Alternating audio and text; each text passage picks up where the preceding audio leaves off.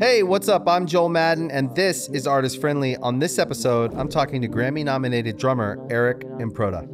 Let's go. That's my kind. I don't want no bad times. I don't want to have bad. The thing about this show that makes it unique is like it really does feel like we're in the studio or we're like at dinner talking for the most part. You know what I mean? And so I feel like if you come in and then we catch up and then we sit down, sometimes that works and sometimes it doesn't. So I always have to feel it out. I'm sure it's weird when you have that catch up and then they're like, go. And you're like, all right, let's repeat now all the things. Let me ask you some questions. Yeah, totally. So sometimes my friends will come in here and I'll be like, yo, let's not talk until we sit down. Right. And they're like, cool. Or they're like, that's weird. And they're like, okay, let's talk. So, you have to feel it out. Yeah, I actually, I think this is the third time I've been here, but obviously we haven't met. Yeah. First time was with Zach, and I think it was like the week he came here. Yeah. So shout out to Zach because he was going off to do his own thing. I know you guys like reached out right away. Yeah. And I hit him with a project that I don't think anybody ever wants to mix. I just finished a 40-minute drum solo. Oh, wow. And I don't know very many people that want to mix that, let alone listen to it, but it was for this like performance art piece in Germany, and he was down and killed it, and it sounds incredible. And then me and Steve, the old Guitarist of Fever, came in to do some work with Zach and Poppy. So those are the two times I cruised through, but this place is sick. Thanks. Like I'd love to like record here, like just making music. Like the way that you guys have everything set up is such a good vibe to kind of like explore and do things that don't really feel like, I don't know, it just doesn't feel sterile like a lot of the other studios I've been to, I guess. Thank you. It's been like 9 years of trying. 9? Yeah. Damn, I didn't know you guys were doing this that long. Yeah, 9 years of trying. We've been in this building for 8. That's awesome. And we actually ended up buying this studio from Will Smith, which was so cool.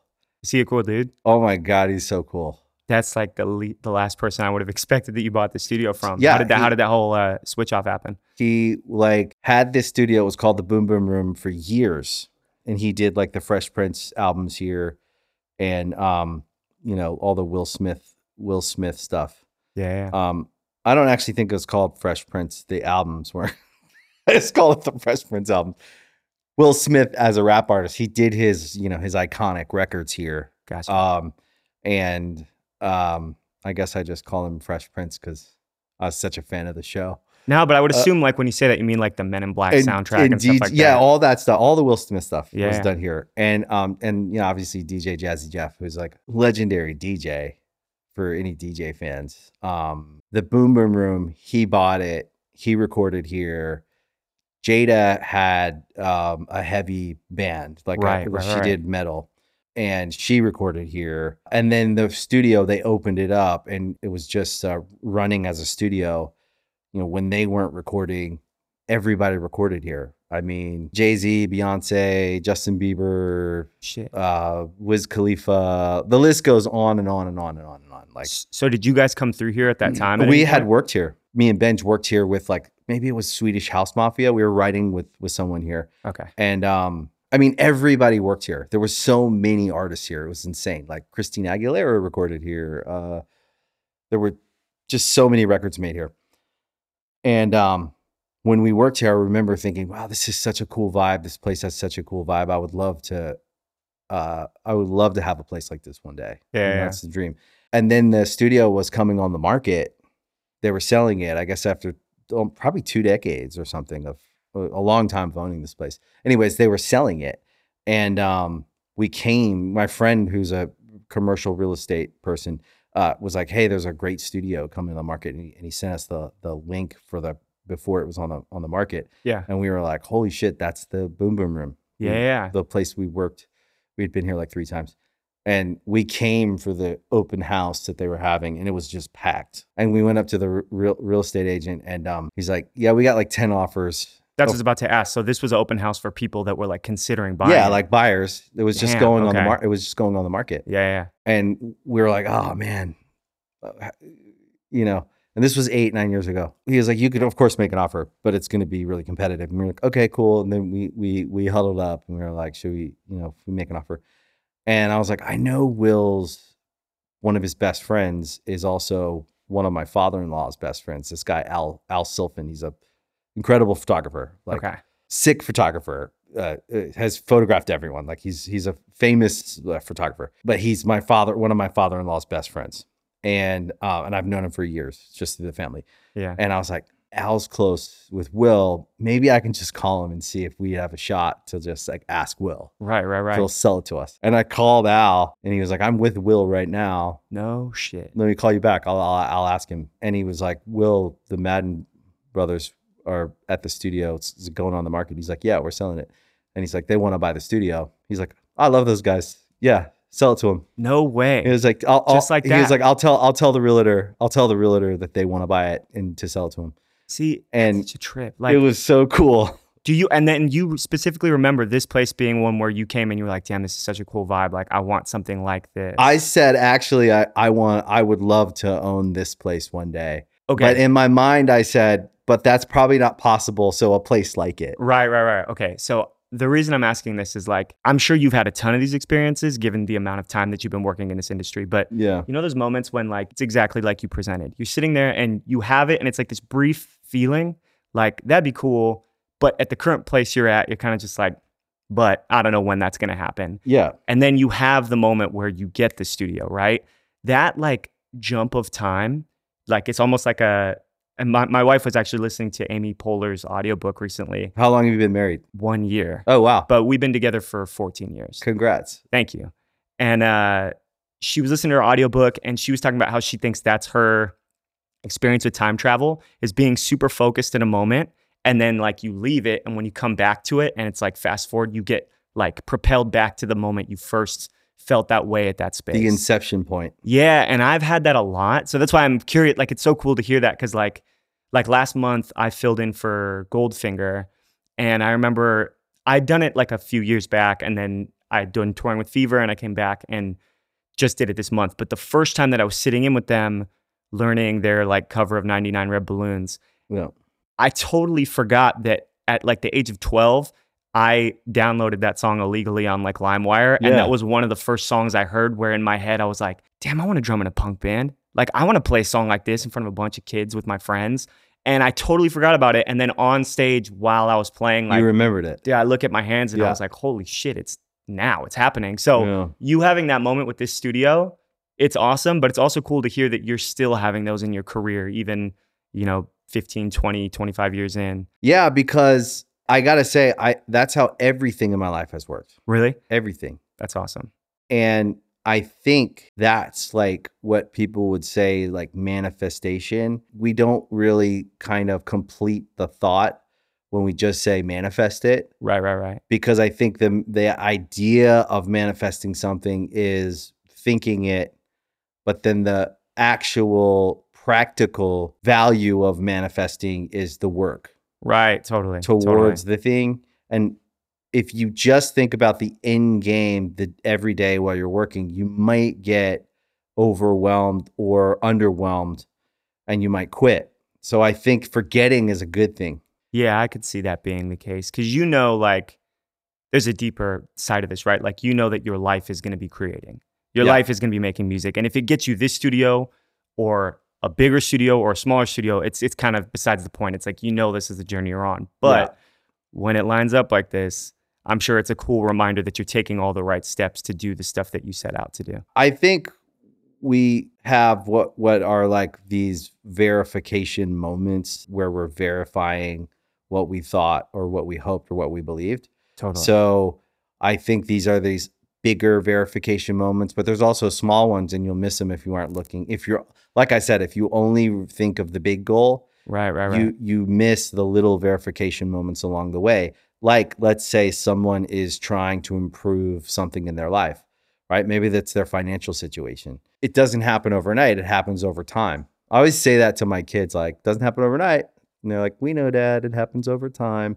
They get tired of hearing it, but the incremental gains are the most important gains we can make. Totally. I think in the journey towards the big gain, which is it's like putting money in the bank every day. It's healthy to look at the balance to make sure you're right side up. But if you don't look, if you only focus on that balance, it's not going to grow fast enough for you.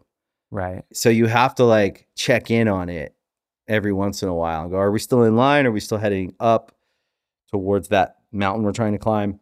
No, but I think the reality check side of it's what's important, right? Because like you can also fall in love with the art and totally lose sight of where you are in life And in where your you're career. going. Yeah. You can be directionless. Totally. And then on the other side of that, when you're just checking your bank account, sometimes you forget to make any art because you're just trying to sell whatever the last thing you did was. So I do think exactly. I agree with you. And I think you lose the feeling of like also the joy part of life where you're like enjoy what you're doing. Totally. Like sometimes it is good to go spend money. I'm curious now that we're talking about this, how do you regulate those time periods? Because I've found I do like an intense 6 months of creating and then an intense 6 months of showing the world that thing and finding out like how to make what I created connect with people. But do you have it like, is it kind of like always going at the same time or does it feel like it trades off? I think that's a really good question. I think that, and I don't know if I have an answer. I think I have a perspective of all I can say is over time, is my life better or worse? Yeah. And then if it's better, I think I'm on track. Right. And if it's worse, I'm not on track. And then if we can put together a few years of better, then we really start to get some momentum in better. And I think that like people get used to better a lot faster than they get used to worse. Definitely. And so we hold on to better with all of our might. Yeah. And that allows us to do better and better and better. I also believe that all growth is chaotic. So none of it's organized. There can be like an organization to the chaos, but in the organization, there's just chaos during growth. And so when you haven't gotten used to that chaos during the growth periods, it'll freak you out. Definitely see that. I think I've seen it with all of our companies. Yeah. Whenever they grow, it's a little chaotic, and people that are a little newer are like, "Oh my God, I'm a little shook." Right. And you're like, "No, trust me, we're going up. It's just chaotic because there's a lot of opportunity, and we've got to sift through what's the right opportunity, the wrong opportunity, like all the nuance, right?" Yeah. The time frame of like what you're saying, I create for 6 months, I promote for 6 months, right? In general, try to call it promotion or whatever. Right. Yeah. Show the world. But I call it promotion, right? Fair enough, yeah. Just to label it. But you may create for 3 months and promote for 6 months, or you may create for 6 months and promote for 3 months. Right. And you might find the balance is as you get more and more time behind you, you have to watch the game tape and go like, what part did we, like, how do we optimize everything we're doing? And so like how much of that 6 months do I think I really made an impact? And how much of it do I feel I was just overexerting myself out of anxiety? Right. And then if I can like really thoroughly like watch back the game tape and with no judgment of myself, good or bad, and just go like, I feel like the 4 of those 6 months were really impactful. Right. The other 2, I was just anxious and I really wanted to force a result that I didn't get or that I wanted to get. And like there is like I always say like the nuance of all of this is like it's the magic part that everyone, like the things we can't control. Right. We could predict they might happen, but we can't control when those moments happen. And like I may be over promoting for the 6 months, I might have just been 3. Right. And I may burn myself out if I'm not like in touch with. And all of that just comes from experience. It's just being willing to like step back and go like, let's analyze this. What did we do right? What did we maybe just like, how did we use our time? Totally. And like, I don't know that we're like good at that yet, but like we try. I was gonna say is I feel like for the time you've been doing this, you have to get it like honed in at a certain point and like at least look back like you're saying and be able to like honestly reflect like, okay, 2 of those months were super efficient. And the rest, the 4, I was just anxious. I was just trying to force people to look at my thing. And you find like the ebbs and flows, you find the give and the take, you find the like, oh, lean in, it's time to lean in. And sometimes you could be in a creative moment and something pops off. Right. And you might go, I got to lean in, I got to go out and promote this. And you got to find the balance there. That's a hard lesson to learn. And try to be flexible to like the chaotic nature of growth. Absolutely. No, I think your point. There's a really cool quote, by the way, that says chaos is the law of nature and order is a dream of man. And I think about Love it. that. That's a great quote. Who said that? Dude, I need to check back. I have a National Geographic book that like goes That's dope. through different like periods of like nightlife. And that's like one of the big quotes in there.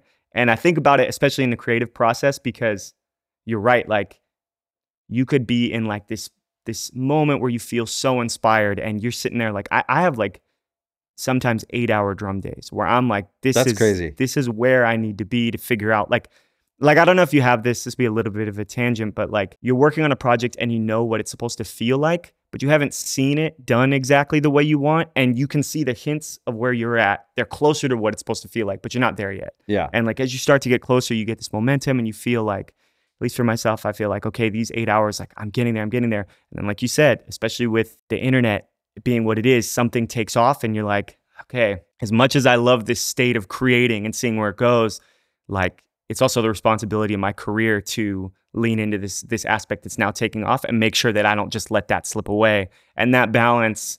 If it feels right, there could be a moment though where like something takes off and you don't feel like you. That's the thing, is it gets so like nuanced. Right. Like there's no rules to art. Yeah, it's hard so to. How can we contain it to box it up and sell it is what we have to figure out how to do so that we can sustain ourselves. Right. So that we can keep making art. Yeah. But finding how to do that is the question as old as the music business. It's right, like, totally. how do we do that where it feels like we're still making art and yet we want to do this for a living? So what does that mean? Well, that means we have to make money. We have to find a sustainable pattern of how we do it where we can actually live a life that we're building.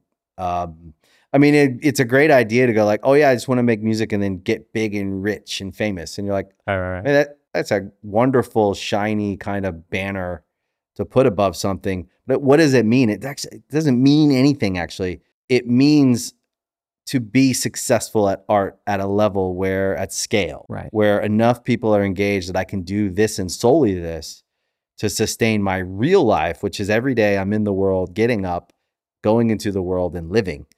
And if I don't have the ability to pay for my food, pay for my house, do all the, like, that's the reality of life of like, we're all people living and we need to have sustainability. Totally. And so how do we do that? How does art support that? And how do we find the balance of like not letting that perceived need of more, because we all need more because that's human nature, right. Or we want more. I think healthy people always want more of good things. I think that's a fair assessment. And I think unhealthy people want more of bad things. I haven't actually heard it articulated that way, but that actually makes a lot of sense. There's patterns we fall into, and we have the work of life is figuring out which patterns do we want to keep and which patterns can we break and get rid of. And some of them are generational, like just deep shit. Right. So that's where my head swirls all day long in these like kind of philosophical conversations around like the how, the why, and then the reality of our actual real life where we're living in the world, walking on the ground. Yeah. And we're not just bodiless consciousness thoughts. Like, because we are all in our heads a certain amount of time. And so we're not in our body, we're in our mind. And what is our mind? It's not our brain. Our brain is an organ. Our mind is something else. And we're in our mind more than we are in our brain. And so like our consciousness is and our subconscious and all of that is in us somewhere. Totally. And so like we have to find a way to acknowledge that, but then also be in our real body where we have to like eat, we have to take care of it, or we don't live long.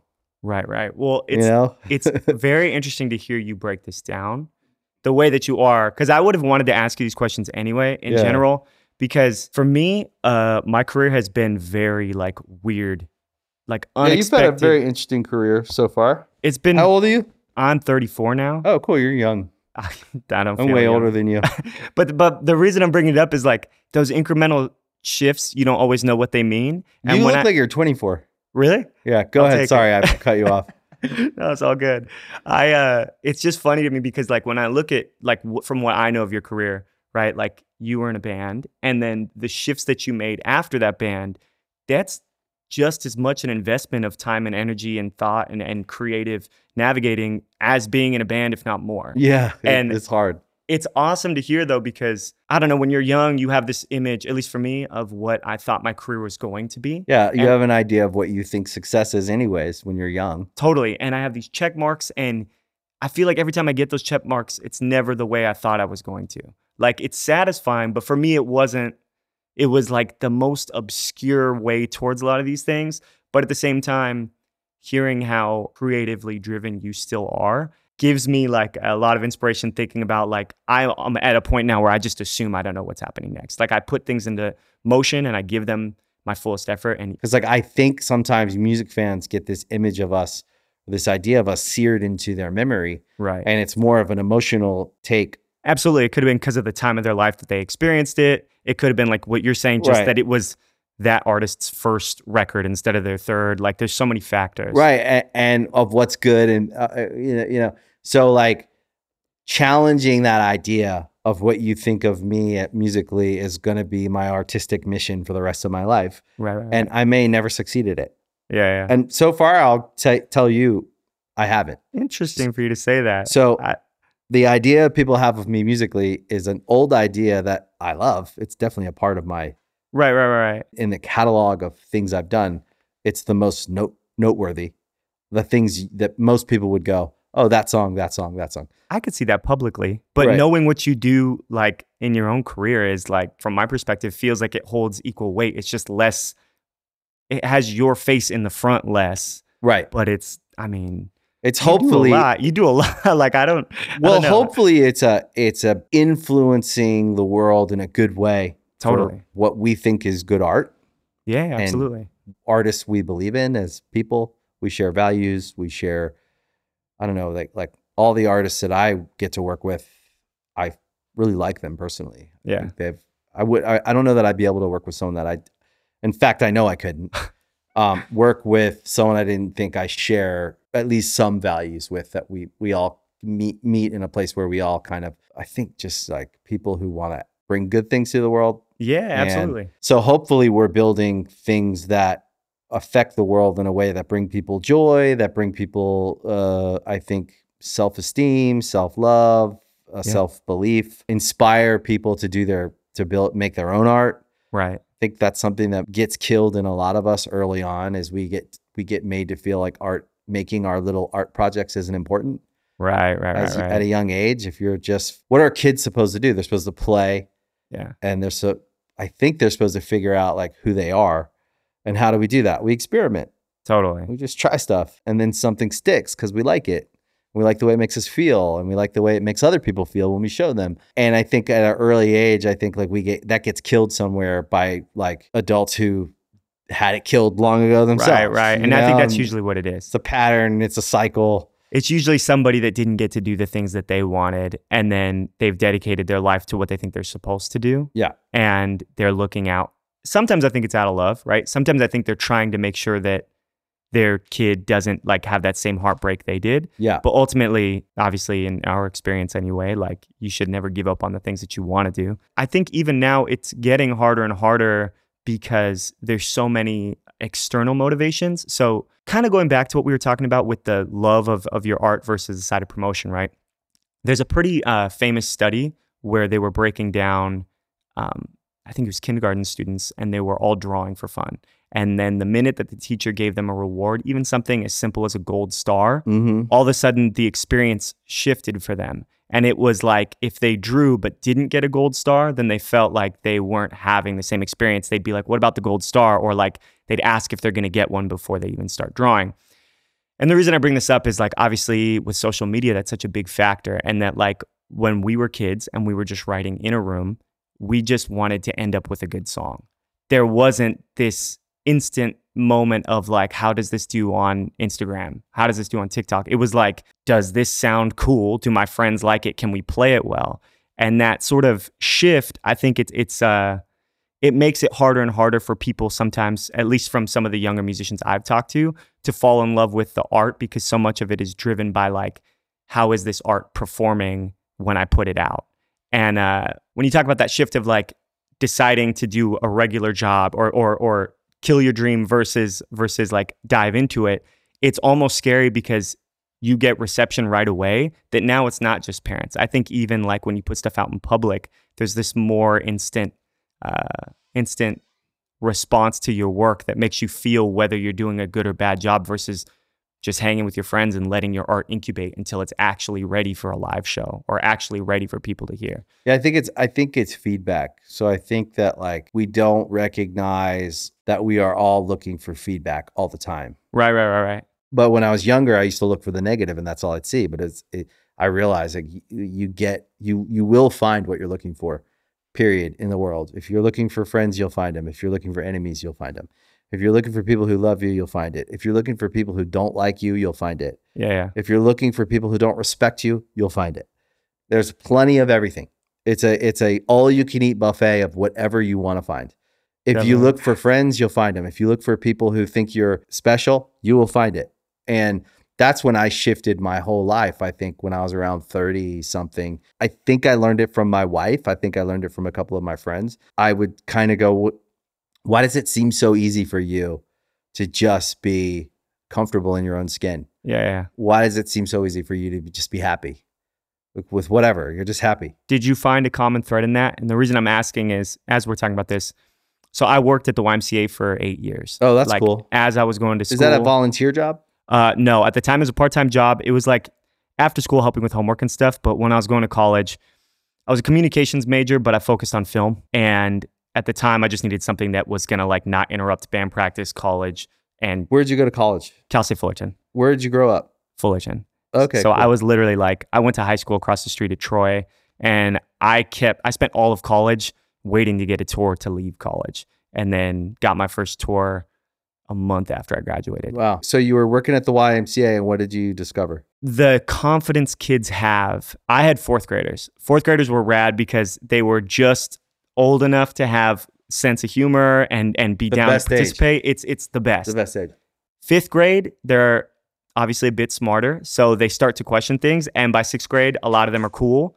And then I would say 95% of those kids, when they came back to visit from junior high, the part of them that would just like dance on command or sing in public was The gone. joyful part. Yeah. And I'm not saying you can't get it back, but like, I think that when you can hit kids with creative aspirations at a young age, it's a lot higher chance for them to carry that out through the rest of their life. Whereas if you try and hit a kid with that sort of like goal or mentality once they've already sort of entered that like self-conscious phase, I think it's a lot harder to break through, at least from my experience of working with kids. But I think that is where most of us get our creative streak that we all have. I think it gets killed, and we start looking at the way other people will respect it if I do it. What feels like worth trying? And most of the time, I think it's killed early on, where we're like, why would I even try that? Like, why would I go buy some paint and get a canvas and try to paint? Right. Make some art. Who would care? What would it matter? Who am I to do art? And that's always interesting to me, is like, how do painters? You're a painter, right? A little bit. Or I illustrate in general. Right. I paint guitars though. So you draw? Yeah. And do you do it on pencil and paper? That's where I started. Okay. So a lot of the work's there. And when I do that, I'll design like tattoos for people and stuff. But I started transferring over to honestly music-based mediums just because that's what my audience was. And I thought like, what else is here? So I have symbols that I work with a partner, and we like rust the designs into the symbols.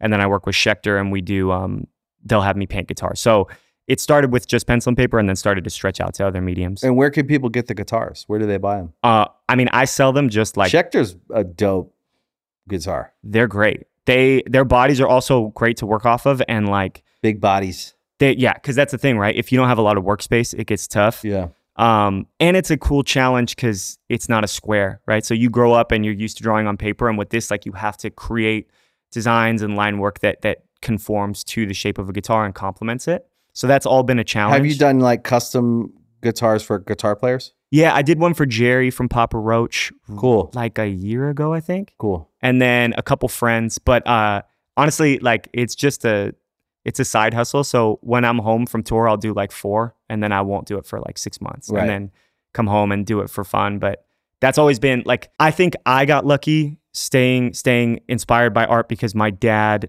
is an artist. So my dad designed the sets for Married to Children for 13 years. Oh, wow. And then when that show got canceled, he went to Crazy. design for Disney. Little Americana for you. Yeah.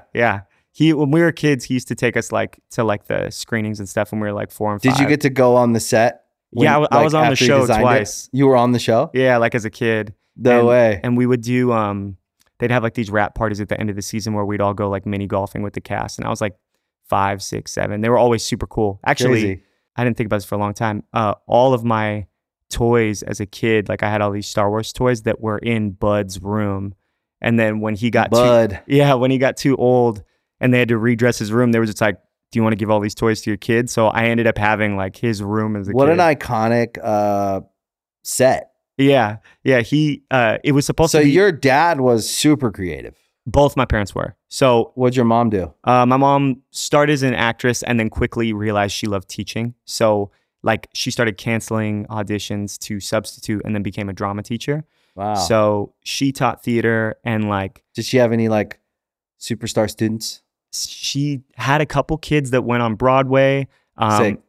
She has a student on some like SEAL team show right now. Cool. But the part that's crazy about that is she taught at an academic magnet. So nobody went to that school to be an actor or actress. Okay. So people coming out of that, loving drama, it was like almost against the agenda when you decide to go to Whitney High School. So she had a crazy impact on her students, and both my parents worked hard. Like my mom worked like 5 hours after school was out for as long as I know. And my set design is hard work too, dude. It's insane. And my dad retired right when COVID started, but he was doing like at like 65, he was still doing 12-hour days for Disney sometimes. What was he doing at Disney? He went to do parade floats. So the minute that like reality TV kind of took over and Married to Children had its final season, he was just like, all right, I need something consistent. I got 2 kids, and like pilot season, like it's exciting because you've got new shows, but at the same time, if something doesn't get picked up, you're just like waiting for it to roll around again. Yeah, it's hard. Yeah, so he did Disney for a minute, and all of that, I think for me, it was great because I just saw how much they valued art. Like it wasn't like nothing I did ever looked or sounded like what my parents did, but it was almost like on the level that people like involve religion in their family life, like art was just everywhere. And we went to movies 3 times a week and like talked about movies. It wasn't just like we'd leave and it was like, what was your favorite part? Did you expect this? Like everything was about it. So I think there was kind of like an analytical kind of like unpacking of like what you'd watch a movie and then together you guys would all like break it down and like exactly talk about like it's critiquing art. Yeah, but cool. but without losing the magic, right? Because it was always like, what did you connect with? But they never they still made us feel like anything could happen. You know what I mean? Like there was never that aspect of like really ripping some. I guess sometimes my dad would rip on some stuff, but other than that, they kept. Well, he was likely honest about from his experience. I mean, that's a high level. You know, doing that what he did, that was like doing something at a high level. Yeah, definitely. That's like creating something that is in the fabric of people's a generation of people's entertainment. Absolutely. You know, diet is that. I feel like we're the same way in our house with music and fashion. So I always listen to music with a little bit more of like I guess because I've been doing it for so long, I hear songs. I can hear every part while I listen to it in real time. I can hear the lyrics, the melody, the music. I can hear the mix. I can hear everything right away. Yeah. And I share what I think always. Do you see your kids connecting with like different forms of art, or like in music, do they like different stuff from each other, or do they like align a lot with what you like? Like, how does that go? They don't really like what I like. Really? But I like what they like. Interesting. They're more modern music fans. So they're huge fans of like, you know, Travis Scott, Playboi Carti, Drake, you know, all the modern stuff. Right. And I like it too. Yeah. Sometimes I have notes because I hear people's music and I feel like they didn't spend enough time getting a guitar sound. If I'm doing something at a high level, I think anyone doing anything at a high level, they should consult on things that maybe they don't have as much experience in. And sometimes I hear on the mix, on the And it's not just guitars. I'm not saying I'm a guitar expert. I've just been around them enough to know Naturally, if that's what you're something's going to coming hear. out Yeah, of yeah. a box and it's a sound that anyone can use, or if it's been toiled over and the right tone's been found, and or a good guitar player's played it. You can kind of always tell. Like Right. drums are another one. Like you can hear drums. I'm sure you hear drums and you go, God, I wish they would have just tracked live drums on that and mixed it in. I mean, yeah, I think I'm curious if you have this though, because as you're talking about this, it made me think. There's two questions here. One, I'm curious if your kids appreciate it, if they're like, we get it, Dad. Like, you would do this. But two, for me, I do when I feel like it was so close to something I would have loved if this one thing was different. But I also do have and I'm sure you have this because of your range of taste. I also have an appreciation for things that are drastically different from how I would do it. Right? You know, where like, Of course. sometimes you're just like, yeah, I mean, those drums should have been recorded with one mic in a room and it sounds like it was in a garage. And other times when it's like this close to being my favorite record, I think that's when it hits me the most. Like, I would have just changed this or whatever else. So, Or I'm like curious. copy and pasting vocals, right? Right, Like, right. just sing the chorus 3 times. Just sing it and don't copy and paste it. Right. I think great rock bands exist today, but there's something about that last era of music before digital. That's what I was about to ask you is when do you consider the ending? 2000 to 2004 or 5. Okay. Kind of like that. I really want to hear what last- you have to say about this because I've felt something similar. So go for it. So if we call it analog, just call it analog. Yeah. Just to sum up, before everything kind of went in the box. Right. Not to say people aren't making live records. I know they are. And so I'm not lumping all bands together because I'm a huge fan of modern bands too. No, I got you. I won't take it that way. There are and will continue to be classic bands. Right. There will. But that 90s era was so special. It's like what classic rock in the 90s was: Led Zeppelin, Right.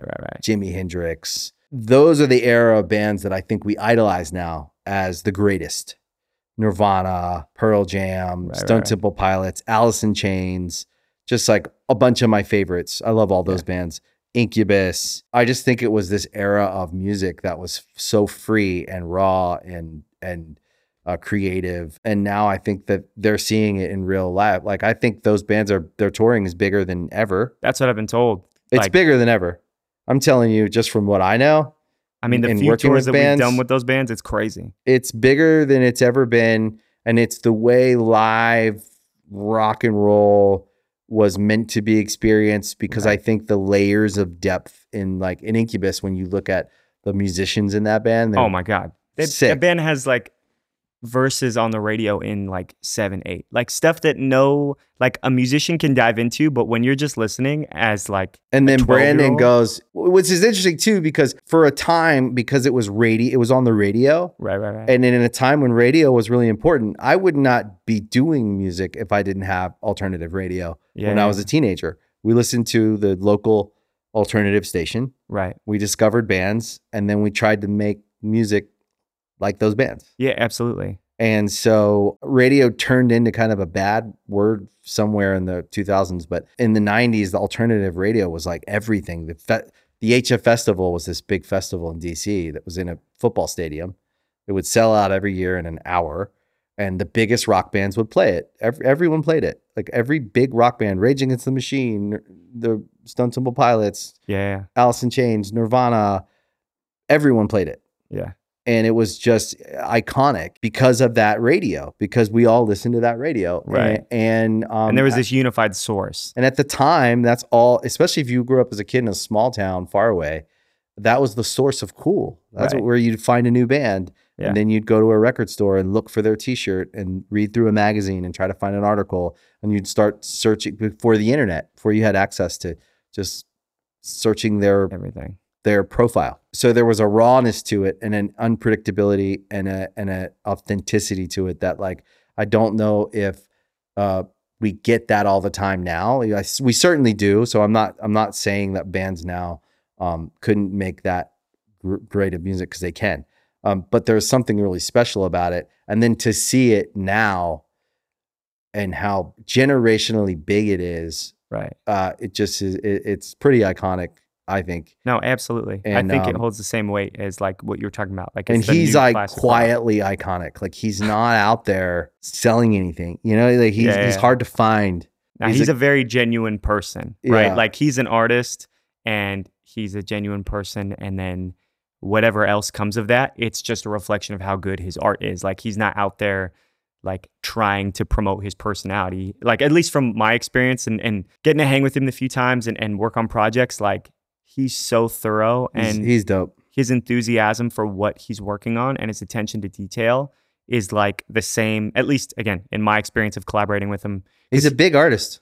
Yeah, his visual art is amazing, and even he wrote on a Night Versus song for our new record that's coming out. Oh, and that's like, cool. His attention to detail, like he had so many layers of vocals that he tracked and like hand wrote lyrics, and even when I first started talking to him, like he had messaged me because I was using some effects pedals, like guitar effects pedals on drums, and he was just like, "Hey, we should do something at some point if you've got time." He had just finished a record. And I was like, let's FaceTime. Let's just figure out something. And I do these collaborations every once in a while that don't have any purpose other than to create. Like, that's cool. Like with Justin from Tool, we did a video where we just jammed in a mirror room. And there was no Tool is another one that I think is just, again, touring bigger than ever. Right. Well, I can't wait to hear the new project. Thanks, man. Thanks for coming on. Yeah, dude. Thank you for having me. It's awesome. I hope you enjoyed today's episode of Artist Friendly. If you really liked it, you can follow, like, subscribe to the show anywhere you listen to podcasts, Spotify, Apple, Amazon. We appreciate your support, and we'll see you next time. Bad times, I don't